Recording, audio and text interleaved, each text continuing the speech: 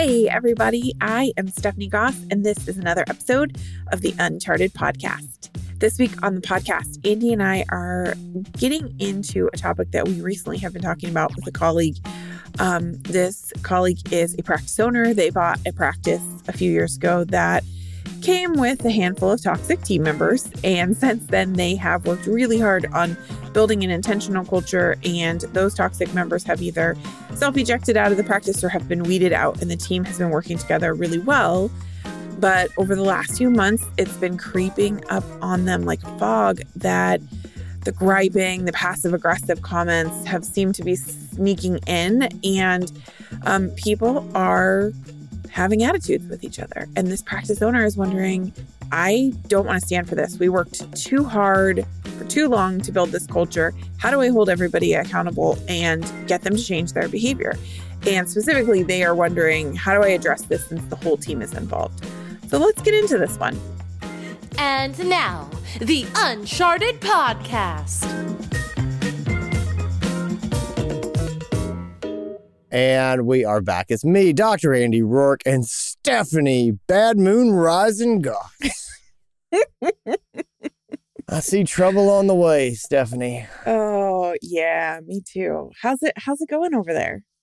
It's wet. It's really soggy. It's rained. It's been raining for 4 days, four consecutive days. Oh, yeah. My dog is losing it. You know, he's just trolling, looking for things to get into. I called dog daycare this morning. I was like, look, can I get my dog in daycare today or tomorrow? And they were like, no. Apparently dog daycares fill up real fast when there's multiple days of rain on the forecast. Yeah. And the lady was really nice. She was like, look, when you wake up in the morning and it's raining outside, know that our phones are blowing up. Right. like people are calling right now. I was like, oh, I totally understand. People more organized than me are blowing up your phones. That's the take home. Oh, that's funny. So anyway, yeah, Skipper and I are watching it rain. He's bored. Anyway. Well, a little water outside didn't hurt unless he runs in the house with muddy feet after.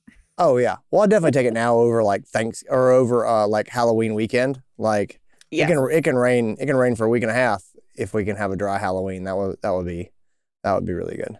Yeah, we don't generally know what that's like here in the Pacific Northwest because it almost always rains on Halloween. Yeah. So we do costumes in a soggy proof manner. It's you make an umbrella part of the costume.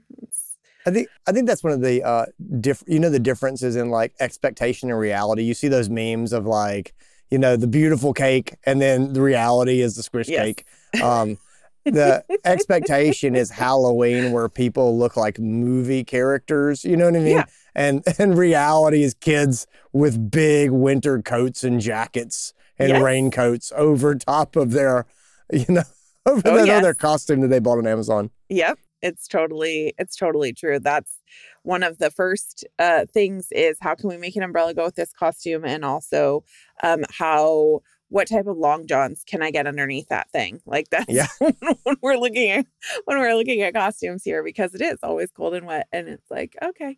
But, it's funny because my kids have, I think because of that, or maybe just because we've never been into like the trick-or-treating aspect of it. So we'll go out and we live in a neighborhood, but it's very rural where I am. And so the houses are really spread out. So our little village does a trunk or treat where all of the adults come down. It sounds super creepy, but all the adults come down with their cars and open their trunks and pass out candy out of the trunk of their car. But it's great because it's a central location and all the kids can come in like 15 or 20 minutes going around the circle and getting candy and talking to all the grownups. And my kids are like, let's go home and drink warm liquids and sit in front of the fire and watch a movie. Like I and as a parent, sometimes I think, man, I scored because it's my funny. Friends are out there in the cold with their kids for hours. And I'm like, that does not sound like fun. We as a people are all about efficiency. You know what I mean? Yeah. It's like, let's just speed this up. Like, no more walking from house to house. We're going from parking spot to parking spot. It's so great. Yeah. Anyways, we have got a good one today. I'm excited to talk about this because I think that it's something that we don't talk about enough. And I think it's a common problem in a lot of clinics. And I think, as we sometimes do, this is going to be one of those episodes where people are like, are they talking about my clinic? Yeah. Because it's more common than not, which is, I think, part of why you and I wanted to talk about it. Yeah, definitely. This is super, super common. So we've got a team that is struggling. The conversation came about when we were talking with a practice owner, and they inherited a team when they purchased their practice a few years ago, and there were definitely some toxic employees on the team. And over the last few years, they have been weeded out or have ejected from the practice. And so it feels like it's a pretty good cohesive team. It has for a while, but in the last few months, it seems like the tension's really high again. Everybody's snapping at each other. People are being passive aggressive. There's eye rolling.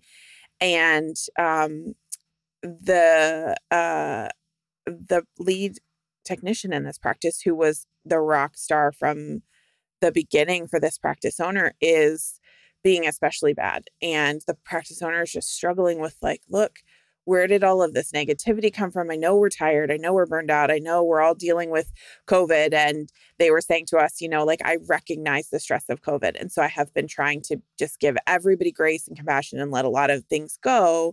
And at the same time, at some point, everybody has to take accountability for their behavior. Yep. And everybody is behaving very, very badly. And so how do I address this? Which was the core of the conversation, was the questions about how do I talk to the team about this? How do I address it? How do I, do I have a team meeting and give them examples? Do I call the behaviors out? Do I talk to people one-on-one? What is the best way to go about approaching this? Because while I understand that people are tired and they're burned out and that we have a lot of stress, I also need people to be grownups and be accountable for bad behavior. And when it is unacceptable, how do I turn this tide? Yeah, I love this question. This is my jam. Yep. I like these challenges. So great. This is super common, especially now. People look around and we're just kind of sitting in kind of a toxic puddle. And there are people who lead the charge here, right? There are okay, so let's start with how this happens. Often there's a couple things that happen for toxic puddle right now. Usually what happened is this has been a slow progression that started a year ago when people were getting tired and frustrated and stressed, and the clients have been frustrated and stressed. And I think we can all kind of agree that people are maybe not as kind as they have been in the past, and we're seeing a lot more sort of bad behavior from pet owners. And let me just say that's across industries.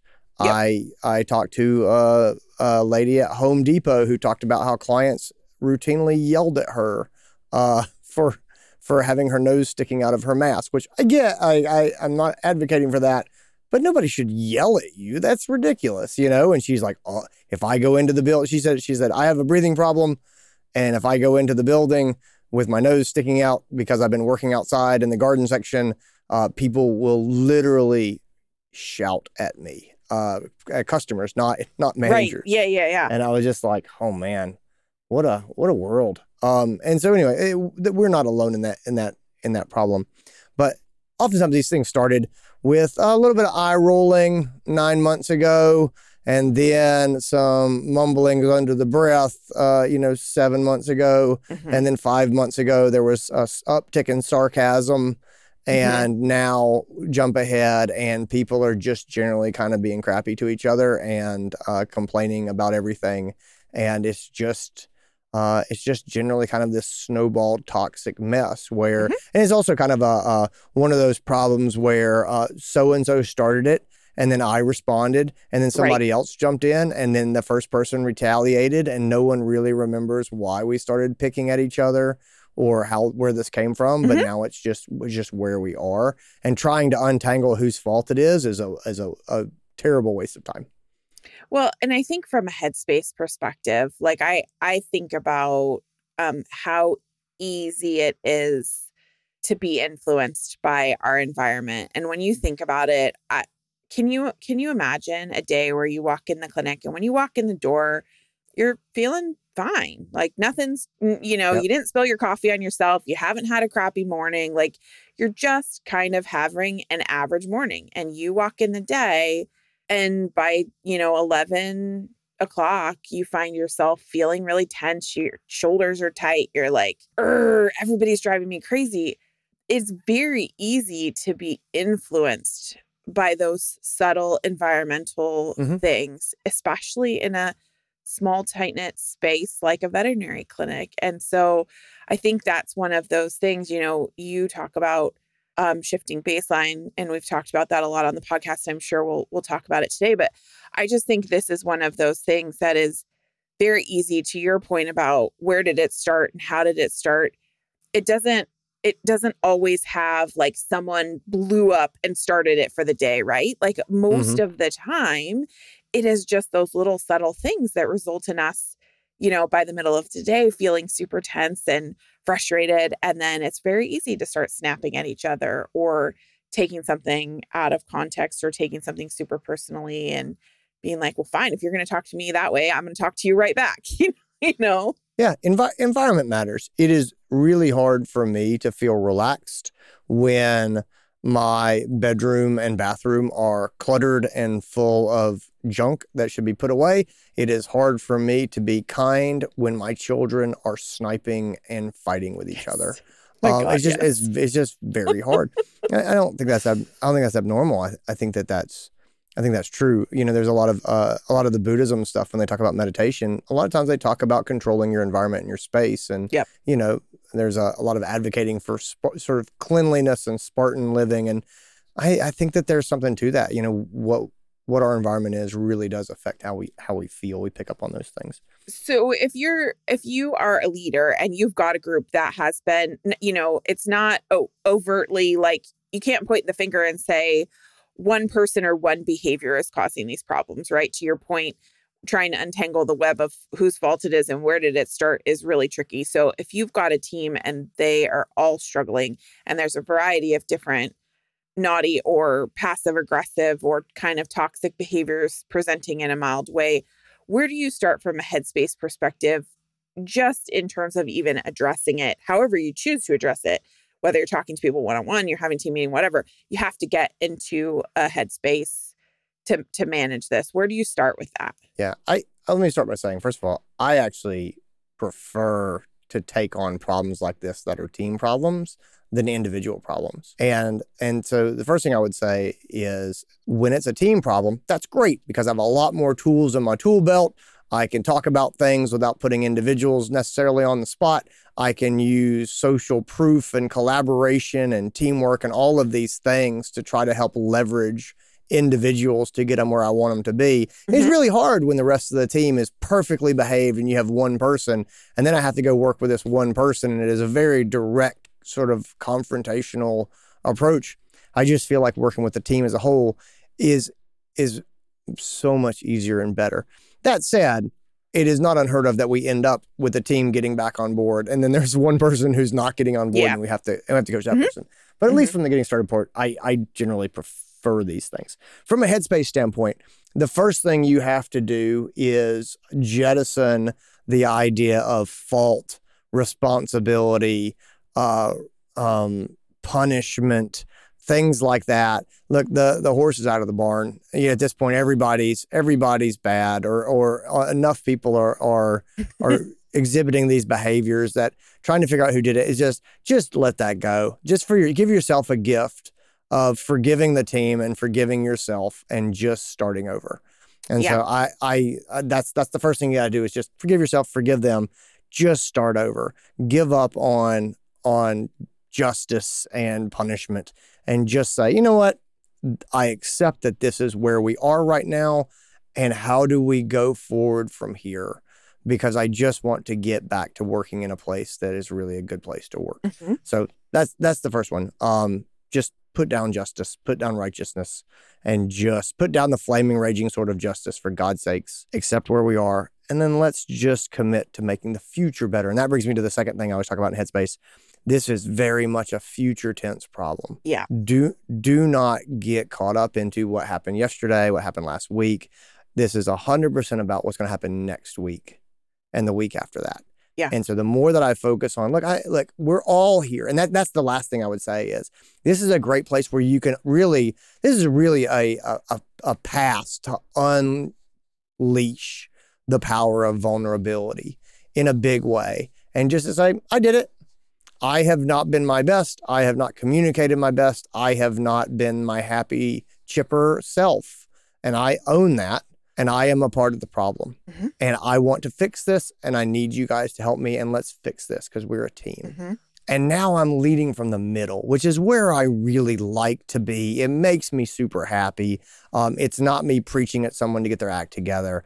I am a sinner among sinners trying to get things turned around. And I feel like it works so much better that way. So just lean into the vulnerability and own as much of this as you can.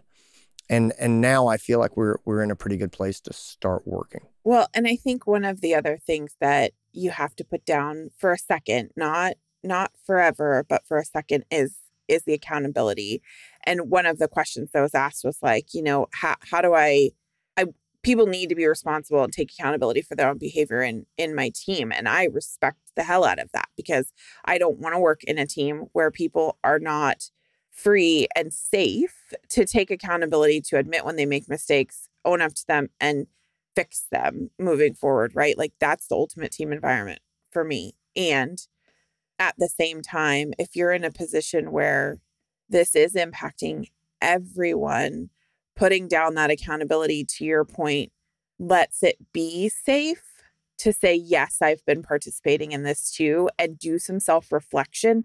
Whether they cop to it in a group setting or not doesn't matter. Yep. Just being able to do that self-reflection and say, oh, yeah, yesterday when I sniped at Andy and told him that he was taking too long to get the next client in the room, I was acting kind of shitty and I shouldn't have done that. Like the ability to have that self-reflection is more important to me right now in this moment as leader than them standing up and saying, I did it. I've been, and holding themselves accountable. I want them to hold themselves accountable in their actions. I don't care about accountability from a words perspective right now. I think that's so important because a lot of people really get hung up on the act of standing up and owning the behavior. And I just don't. And the reason that I don't is because it takes introspection and self-awareness to say, I may have behaved that way.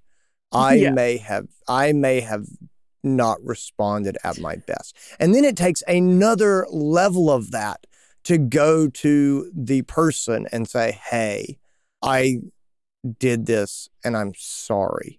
And then it takes another level beyond that to stand up in front of the group and say, hey, everyone, I made this mistake and I apologize. Yep. The truth is, if I only care about the future, which is what I'm telling you, like just focus on the future. If I only care about the future, I will take level 1. Mm-hmm. And people say, but she should apologize to the other person, or he should go and say, I'm sorry I hurt your feelings. You know what? He should. If he doesn't, I'm okay with that because we're going to fix the problem and it's not going to happen again. Yeah.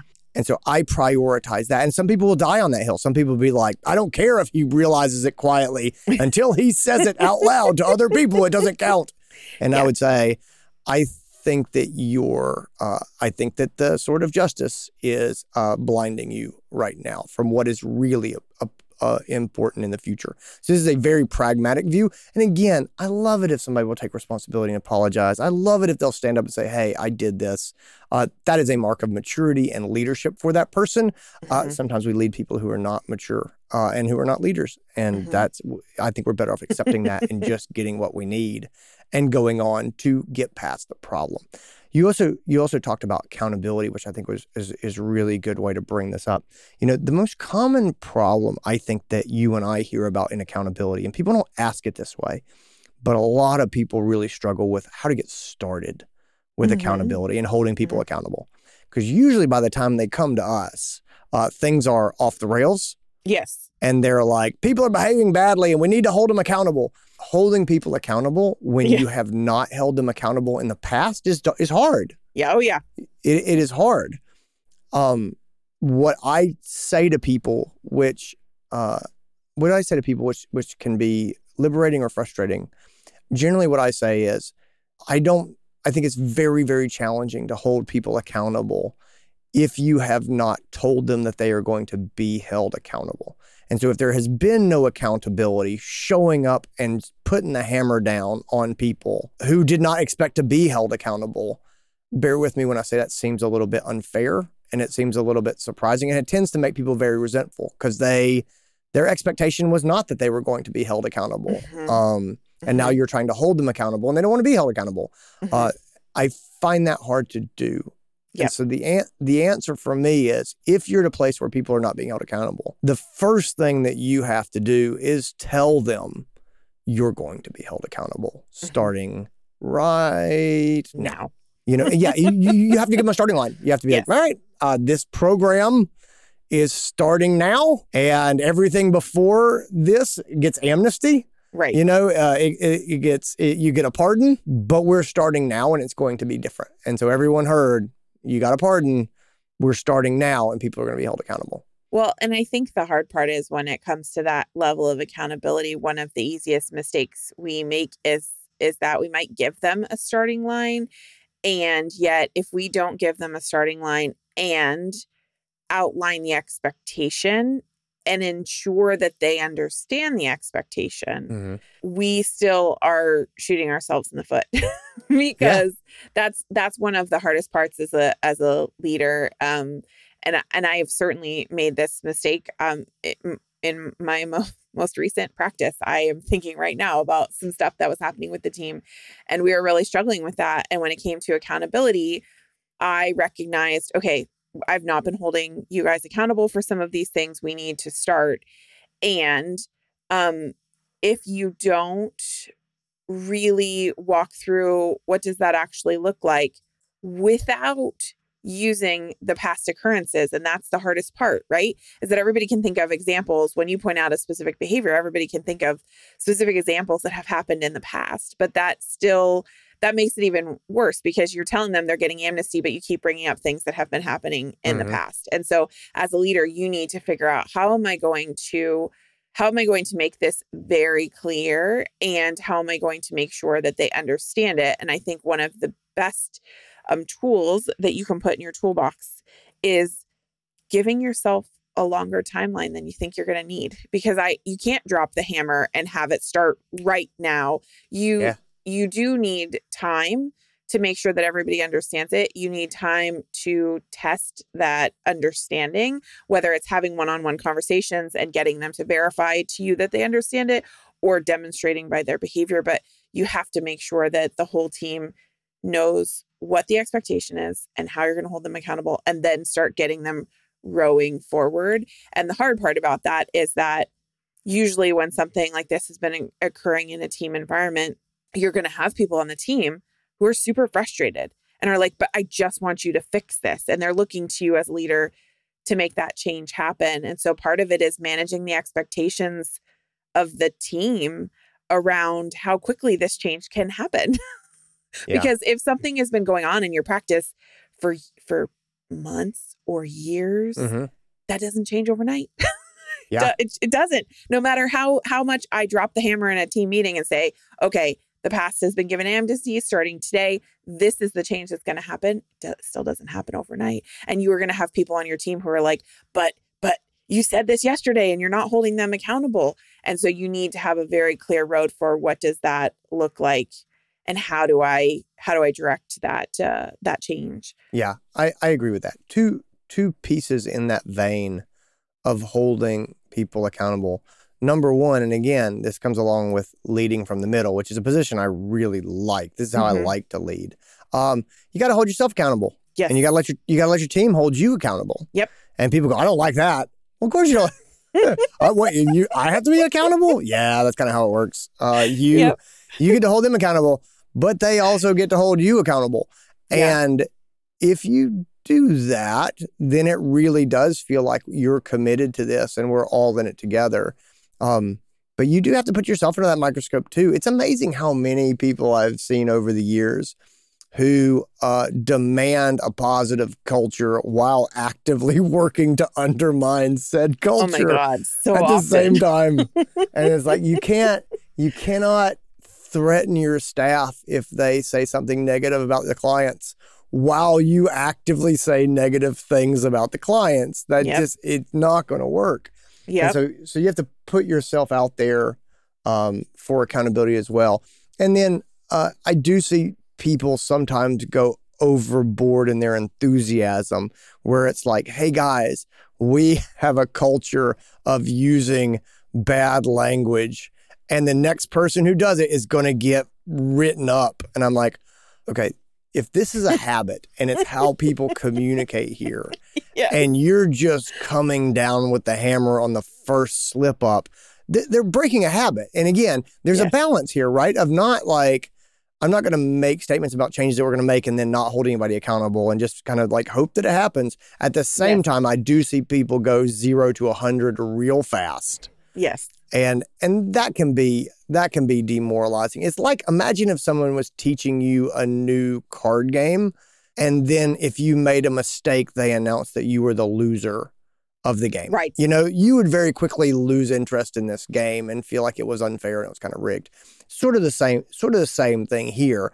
We need to teach them the game and give them some time to acclimate. And that doesn't mean that I'm not going to say anything when they do exactly what we said not to do. It just means I'm not going to try to throw the book at them, shame them, make them feel like this is a catastrophic failure. I'm going to say something, but it's not going to be a big deal because, hey, we're all working on this and it's something new that we're doing and it's going to take some time and we're all going to do our best. Mm-hmm. And that may sound warm and fuzzy, and it is warm and fuzzy, but ultimately it really is how we try to bring culture back around. Do you have any other ideas for how do we get into a headspace before we start to address this? Or do you want to take a short break before we dive into the actual questions of how do we talk about this with them? I think we're going to unpack a couple more thoughts when we talk about what we're actually going to say. So let's break here and then we'll come back and get into that. Sounds good. Hey, everybody, it's Stephanie, and I have to jump in here for one quick second and make sure that you know about a workshop that is coming up. You need to know about it, not because I am leading it, but because it is going to be awesome, and I'm so looking forward to having your participation in the workshop. It is called Communication Foundations. It is happening on Sunday, November 7th from 4 to 6 p.m. Eastern, which is 1 to 3 p.m. Pacific. It is $99 for the public. If you are an Uncharted member, log in when you register and you get it for free. And we are going to be diving into the idea that we can find common ground with anyone, anywhere, at any time, whether the communication is personal or professional. It just takes a really strong foundation in communication. So we're going to talk about some fundamentals, and then we're going to dive into a style of communication that when I learned about it early on in my vet med career, it was a game changer. And I'm super pumped to nerd out on this one with you guys. So if you are enjoying today's podcast, head on over to the website at unchartedvet.com/events and check out the Communication Foundations class information. Sign up. I would love to see you there. Now back to our regularly scheduled broadcast. All right. So we know we need to have a conversation. We know pretty much the whole team is involved to some degree. So we're feeling like having some conversation with the team as a whole is a good place to start. It also feels like it could be a giant rabbit hole that we might fall down. So how do we keep ourselves out of trouble and still talk about this with the team? This is a fun exercise. This is one where when I own my own role in it, it gets a whole heck of a lot easier. Mm-hmm. And so I come together with the team, and basically this is how we do anything with getting buy-in. One of the first things I want to do is state the problem and just sort of say, why are we talking about this? Yep. And I'll say, guys, I'm concerned about how we talk about each other. And then I'm going to explain why I'm concerned about how we talk about each other. Mm-hmm. And your why is important. And maybe the why for you is, I started this practice because I wanted to have a good place to come and work. And I wanted it to be a place where I felt respected and others felt respected. Or I wanted to be a place where I could work with my friends, or whatever your reason is. But it's important to sort of share that reason is why is this a problem? And then I want to give examples in that explanation of the problem. I want to give examples of the behaviors, and I don't want to call people out, and I'm not trying to call them out. And if I can, I will 100% lead with my own failings and say, I'll give you an example. Yesterday, Kayla said something to me and I rolled my eyes at her, and that's not who I am. And first of all, I'm sorry, Kayla, that I did that. And I don't like that I did that. And I look around and I see a lot of those types of interactions happening in our practice. And I don't like when people roll their eyes at each other. I don't like when people use foul language. I don't like when people say sarcastic things about the pet owners. I think all those things are bad for us, and they undermine who we are, and they make this just not a nice place to be. And so now I've said the problem. The step after that is I want to validate my people, right? I'm not trying to shame them. And a lot of people are going to say, as they do whenever you bring up things like this, they'll say, but the clients, some of them are really awful and people are really jerks. And I do not want this meeting to become about whether or not people are jerks. And I don't want to downplay the struggles of the team. It's hard to be super positive right now, and everybody's carrying a lot of stress. And I'm not ignoring what they're saying, and I'm not just doing some toxic positivity of everybody just needs to pretend to be happy. That's not what I'm saying. I'm going to validate, hey, you guys work really hard and we do a really stressful job, and sometimes people really are not nice. And I know we have challenging clients, and you know we have challenging clients. And so I'm not, I want everybody to know that I get it, and I get why we behave this way. And so I really want to validate them. And then I'm going to say, I think that we can still move forward in a way that's positive. And I think that we can lift ourselves and each other back up. And I would like to make those changes as a team. And then I want to open the floor up, because what I'm doing now is looking for buy-in. And I'm going to say, let me just open. Do you guys agree that this is a problem or that this is a reality? And now I'm looking for them to say, yeah, I've done that. I've rolled my eyes. I've been snapping at people. I've been more negative than I could be.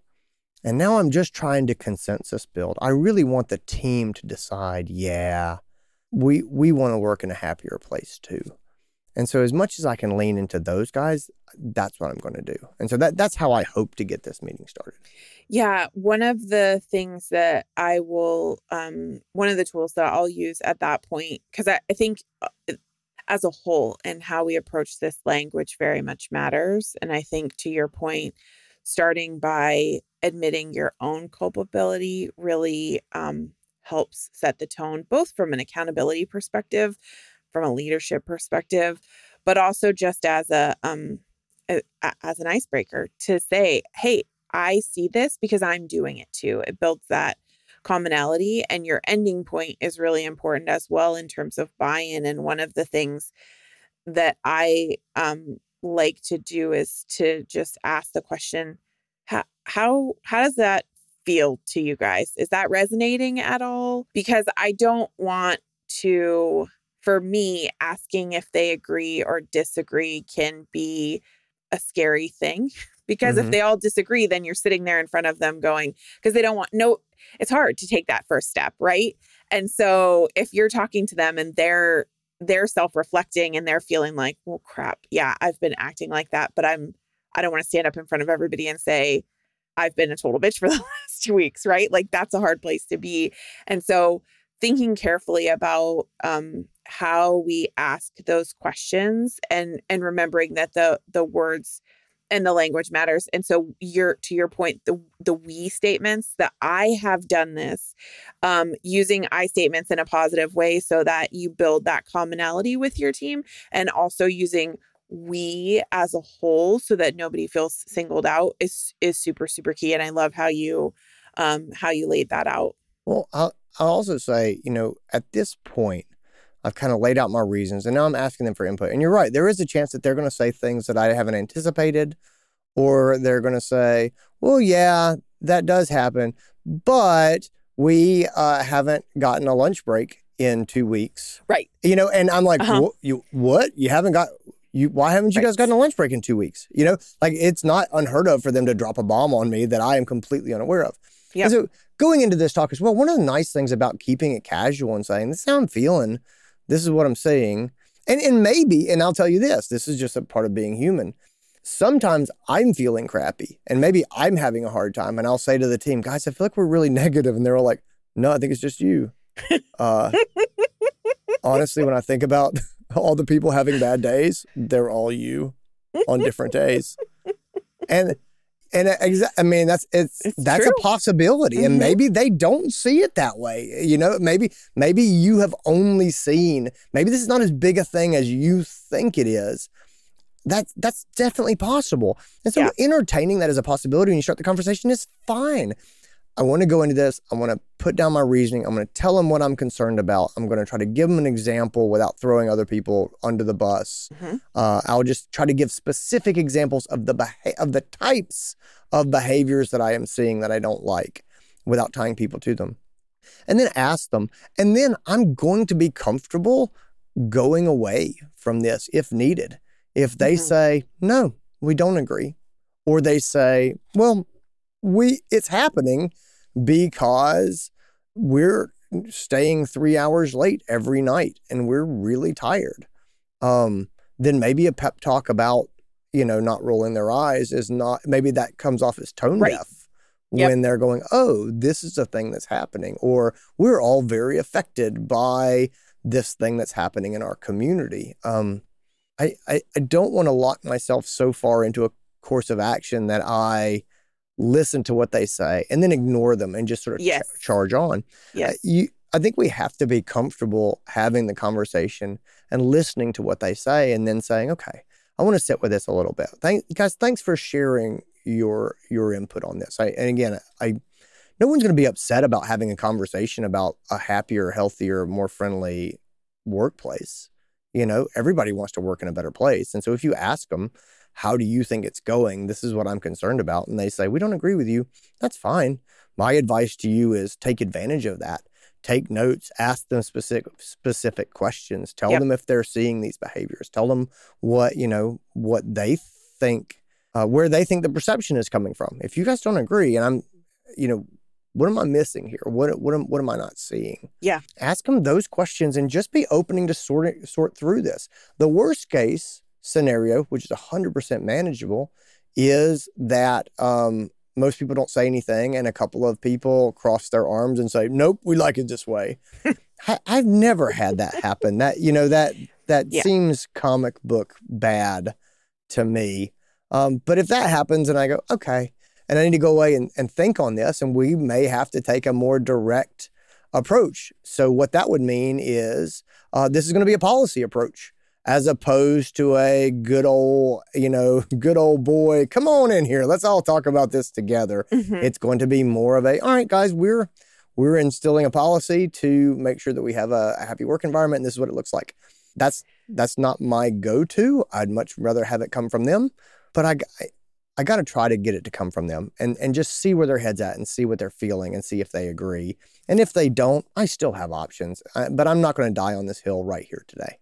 Well, and to your point, if you, let's say worst case scenario, and you have someone or multiple someones who are sitting in the meeting and have their closed off body language and are clearly like, nope, this is not a problem. Then the best thing that I can do as leader, to your point, is to say, okay, this is something that was really bothering me. I needed to have a chance to talk to you guys about it. Thank you for talking about this with me, and walking away from the conversation and then being able to go one-on-one to those people and have a follow-up conversation with them and say, I was really noticing at the meeting that your body language seemed pretty upset. What I was reading in your body language was upset or frustration. You had your arms crossed. You your voice got raised. You were talking very quickly, giving them clear, concrete examples of what the body language or behavior was. I just wanted to touch base with you and see what was so what made you feel like that, and continue the conversation and try and break it down with them on a one-on-one level. And this is where, going back to what we were talking about before, as a leader, this is when we head into conversations like this is where we have to set aside the flaming sword of justice, because we can't fix this in necessarily one team meeting. Like, in a perfect world, we would have a team meeting. We would talk about this. Everybody would be like, yeah, we've all been doing that. They would be embracing. They would have the self-reflection, the self-recognition, and say, yes, we all can agree that this needs to stop. And here's what we're all going to do to solve this problem.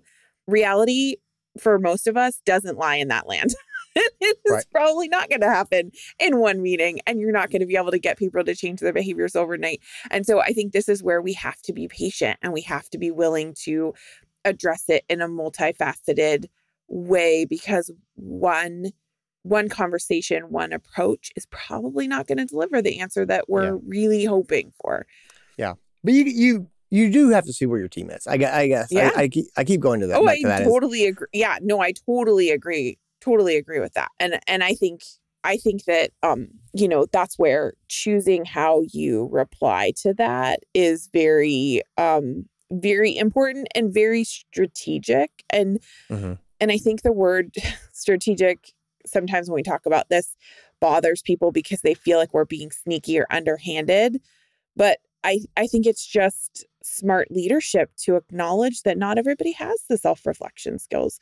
Not everybody's going to be able to process in the moment. And we should ask them for where they are and where their heads are at. And then we should be willing to do the work to figure out how do we continue to solve the problem. Sure. I agree with that. I think whether you do this all in one meeting or whether you split it up and you do this when you come back, I think the next phase is to either ask for or lay down the changes that we want to see. Like, what is the program? And that's going to vary depending on what specific behaviors you're seeing.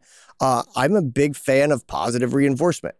I like recognition programs for people who go the extra mile or who find the good in a bad situation. I've been talking to people recently in Uncharted because of some of the work that we're doing in there about programs where at the end of the day, the staff comes together and everyone names one good thing that happened during the day. And that may sound lame. I don't think it is. I'll just tell you that's a big thing for me. And I beat the drum a lot that we have to hold the trophy, meaning, we have a stressful job. And negativity bias is real, which means we pay a lot more attention to the bad stuff than we do to the good stuff. People should be reminded to stop for a second and think back on their day and think about what was good and find the good in their day. And so whether that is your team coming together and as a team coming up with 3 things that we're going to jot down in our little good day notebook and pull out at a staff meeting, or whether it's just everybody comes up with one good thing before they punch out and go home, or, whether it is some sort of a swear jar type program or reverse swear jar where people exhibiting great behavior can get called out and celebrated by their teammates. There's a million little types of programs like that are easy to do. We're going to move towards those programs.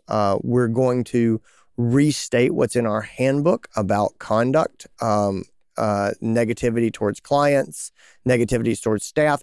And ultimately, we're going to set the groundwork to hold people accountable, which I said, if we haven't been doing that, it's time to get back on board. And I'm glad that you brought that up, because I think for a lot of us, this is a step where we can really struggle, because for a lot of us, our handbooks might be a very vague place. And they may be missing information altogether. To your point about, do we have a policy in our handbook about how we interact and engage with clients and how we treat them Are we treating them with kindness, respect, those kind of things? For a lot of us, that's not clearly defined. And so this is an excellent place to start the team as a whole. And my best suggestion after having done this in multiple practices is to just start with some ground rules for how do we engage with each other, and Yeah. whether you call them, rules of engagement or our team agreements, whatever name you want to put that fits your team and your culture. But having a set of rules for how you show up at work and how you all agree to work together absolutely is the foundation for building accountability within your team and your practice. And it comes from them. And so asking them, how do we want to be? How do we want to work together? How do we want to talk to each other? How do we want to think about one another? You and I talk about this on every single podcast, assuming good intent. That's one of my foundational rules. If I'm on a team, I want to know that my teammates assume good intent about me. And that if I feel like someone is not assuming good intent about the way that I'm acting or things that I'm choosing to do, that I have the safety in the group to say, hey, I really didn't feel like you had my back here. I felt like you were maybe assuming that I was doing something intentionally or wrongly. Having those kind of foundational rules is so, so important. And it's a really easy way to kind of ease your team into brainstorming on the bigger things, especially like if they're harping on clients, starting with the team as a whole and starting from a place of positivity and working your way out to the areas that are trouble spots makes this a lot easier to facilitate. Yeah, you can't hold people accountable for things that are not clearly communicated to them. Mm-hmm. And one of the things that's hard with culture is it's often hard to communicate when someone is being crappy. Right. Like, hey, I'm writing you up for being crappy. I'm like, well, I wasn't crappy. A lot of it is I wasn't crappy. I was just honest. Yeah. And you just be ready for that. And what I want to be able to do is say the definition of crappy is in our practice is this thing. And I would never actually use the word crappy, but I would like to be able to say, this is the thing that was done. And again, it's hard. Like, code of conduct is kind of like writing dress codes. And if you've never written a dress code, let me tell you, it's awful. It is a terrible, horrible job that is nearly impossible. It's just sit down and do it. Just try to be like, here's our dress code and see what happens, because there is no, it really is kind of one of those, it's hard to explain, but you know it when you see it sort of things. That's good behavior. Like that's positive culture as well. That is team communication as well. Treating people with respect, those sorts of things. So we have to try to establish those ground rules as much as possible so that we can hold people accountable and so that we can treat people fairly, but then also encourage them in the right direction. Totally. I think to your point about rewarding positive behavior, you talk a lot about how our thoughts and our actions and our words matter. And I think that is getting the team to buy into that mind frame here is really, really important. Yeah. And I think that's a piece of rewarding the positive intentions and calling it out when people are doing good things, because our words and our thoughts do matter. And so I think for me, that this comes at the end, but it's probably like the most important part for how I would approach this as a leader, is that we have to assume good intent, and we have to be thinking that our words, the way that we interact with each other and the way that we show up really does matter. Yeah, one of my really go-to things, especially right now, as I think this is specific to this sort of time in history where I feel like people are really down for very understandable reasons. And there's a lot of frustration, there's a lot of fatigue and just chronic stress and tiredness.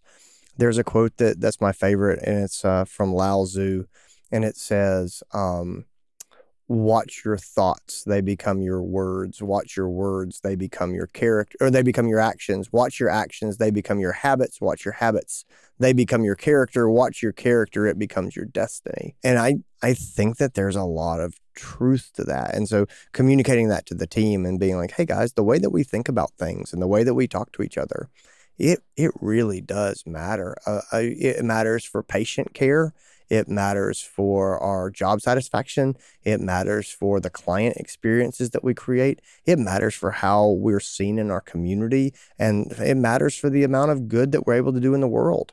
And I don't think people always believe that at first, but I think a lot of us over time do come to believe it. I personally think it's true. Yeah, no, I totally agree. And I think that's how that ties so much to the idea of shifting baseline too, because if we don't watch it, if we cut a corner here, if we let something go once, it starts with an eye roll, Mm-hmm. and then it moves to, a passive aggressive or snarky comment when I think that they're not listening or they're not in earshot. Like that, it happens so slowly, but it does. The beginning matters, and ultimately that directly impacts the end. And I think that that's so important to remember, and to create a culture where the team thinks that same way is the ultimate Jedi mind trick, I think. Yeah. If you believe that through your behavior, and the way you treat the people you work with, you could make your practice a crappier place to be. If you believe that, then you have to believe the converse, that you could make your practice a better place to be through your behavior and the way that you treat people. It's sort of like, it's easy. I think most of us would immediately say, oh yeah, if I wanted to make my colleagues miserable, I could absolutely do it. Well, if that's true, then the flip is also true, which means that you could lift them up as well. Like we all have that power. We all have that ability to make that impact on the people around us. Totally. And so, yeah, I just, and again, I think most people get it. I think for a lot of us, I think one of the hard things about vet medicine in general, and again, this goes back to validating and having empathy with the team, which is another reason I'm always pretty comfortable with these conversations. It's easy to feel like you don't have any control.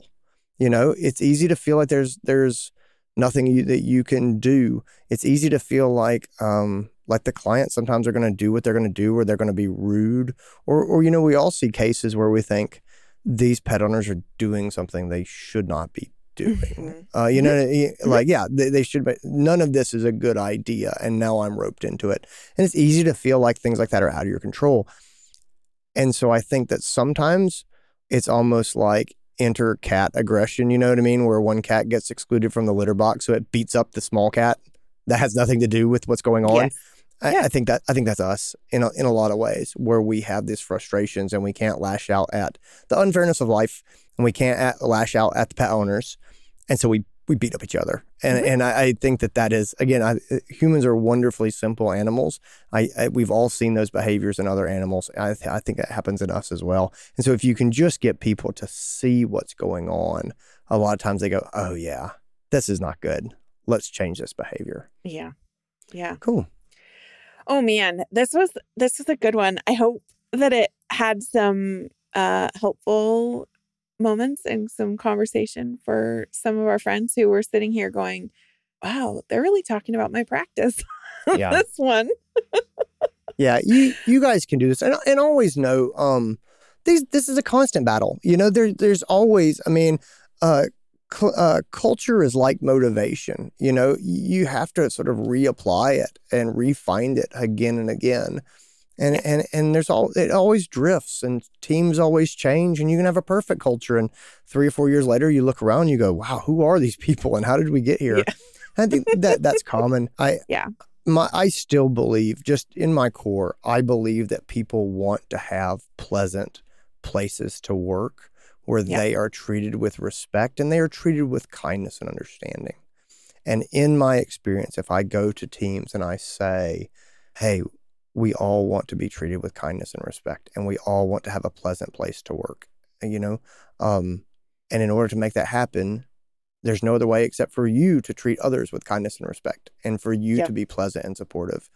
And that's it. We can't control anyone but ourselves. But if we can all lean into making that happen, we can make that happen. And again, there's not a lot of people out there who are like, nope, I like misery and pain, and that's what I'm going to do. That said, there are individual people who, for a variety of reasons, are not able to do that. They themselves have just become angry or deeply angry or just negative. It is true that in some of these cases, and this is sort of where we'll end it is true that in some of these cases, there are people who will just poison the culture again and again and again. Yeah. We need to work with the team and we need to set expectations. We need to hold people accountable. But the ultimate path in holding people accountable is we're going to manage and coach those people who are struggling to get on board. And ultimately, those people may have to be liberated from the practice. And the last thing that I'll say is when you come down to the battle where you say, I want to have a positive culture and the team wants to have a positive culture, but my lead technician, who is amazing in her skills and amazing with the clients, but she is toxic to our practice, at some point you may have to pick your poison. And your choices are, I'm going to work in a practice where people treat each other badly and there's crying and there's fighting and there's disrespect. And I'm gonna work there for the foreseeable future. Or we're going to work shorthanded without our lead technician who was really good at her job because I'm not willing to work in a practice that is guaranteed to be unpleasant every single day. And, ultimately we make that choice and there's a lot of shades of gray and nuance. But for me, I will tell you, with all the practices that you and I have worked with and all the vets and owners and managers that you and I have worked with, I have never had someone let a person they thought was toxic go and then come back and say that they regretted doing that. Yeah. And I cannot tell you how many people who have had their back against the wall and said, we are so shorthanded. We cannot work without this person. I cannot tell you how many of those people have let that toxic person go and come back later on and say, man, that was really hard. I'm so glad that we did it. Yeah. Oh man, this was a good one. If you guys have enjoyed this episode and you have enjoyed nerding out on communication, that the kind of communication that Andy and I were talking about today, I am super excited because we have a workshop coming up that is open to the public on November 7th. I am going to be doing a communications foundations class. We're going to be talking about some of the stuff that we talked about in this episode today. And really, I'm going to share with you guys kind of the foundation that I learned about communication and how to change the way that we communicate with our team so that it comes from a place of kindness and compassion, and that we extend the same kindness and compassion that we give day in and day out to our patients, to our team, and all of the other human beings in our lives. This type of communication style was game changer for me as a person. I learned it in practice, and I'm super geeked out to share it with you guys. So there is a link in the show notes if you're interested. Definitely come hang out with us because we're gonna talk about this stuff in detail.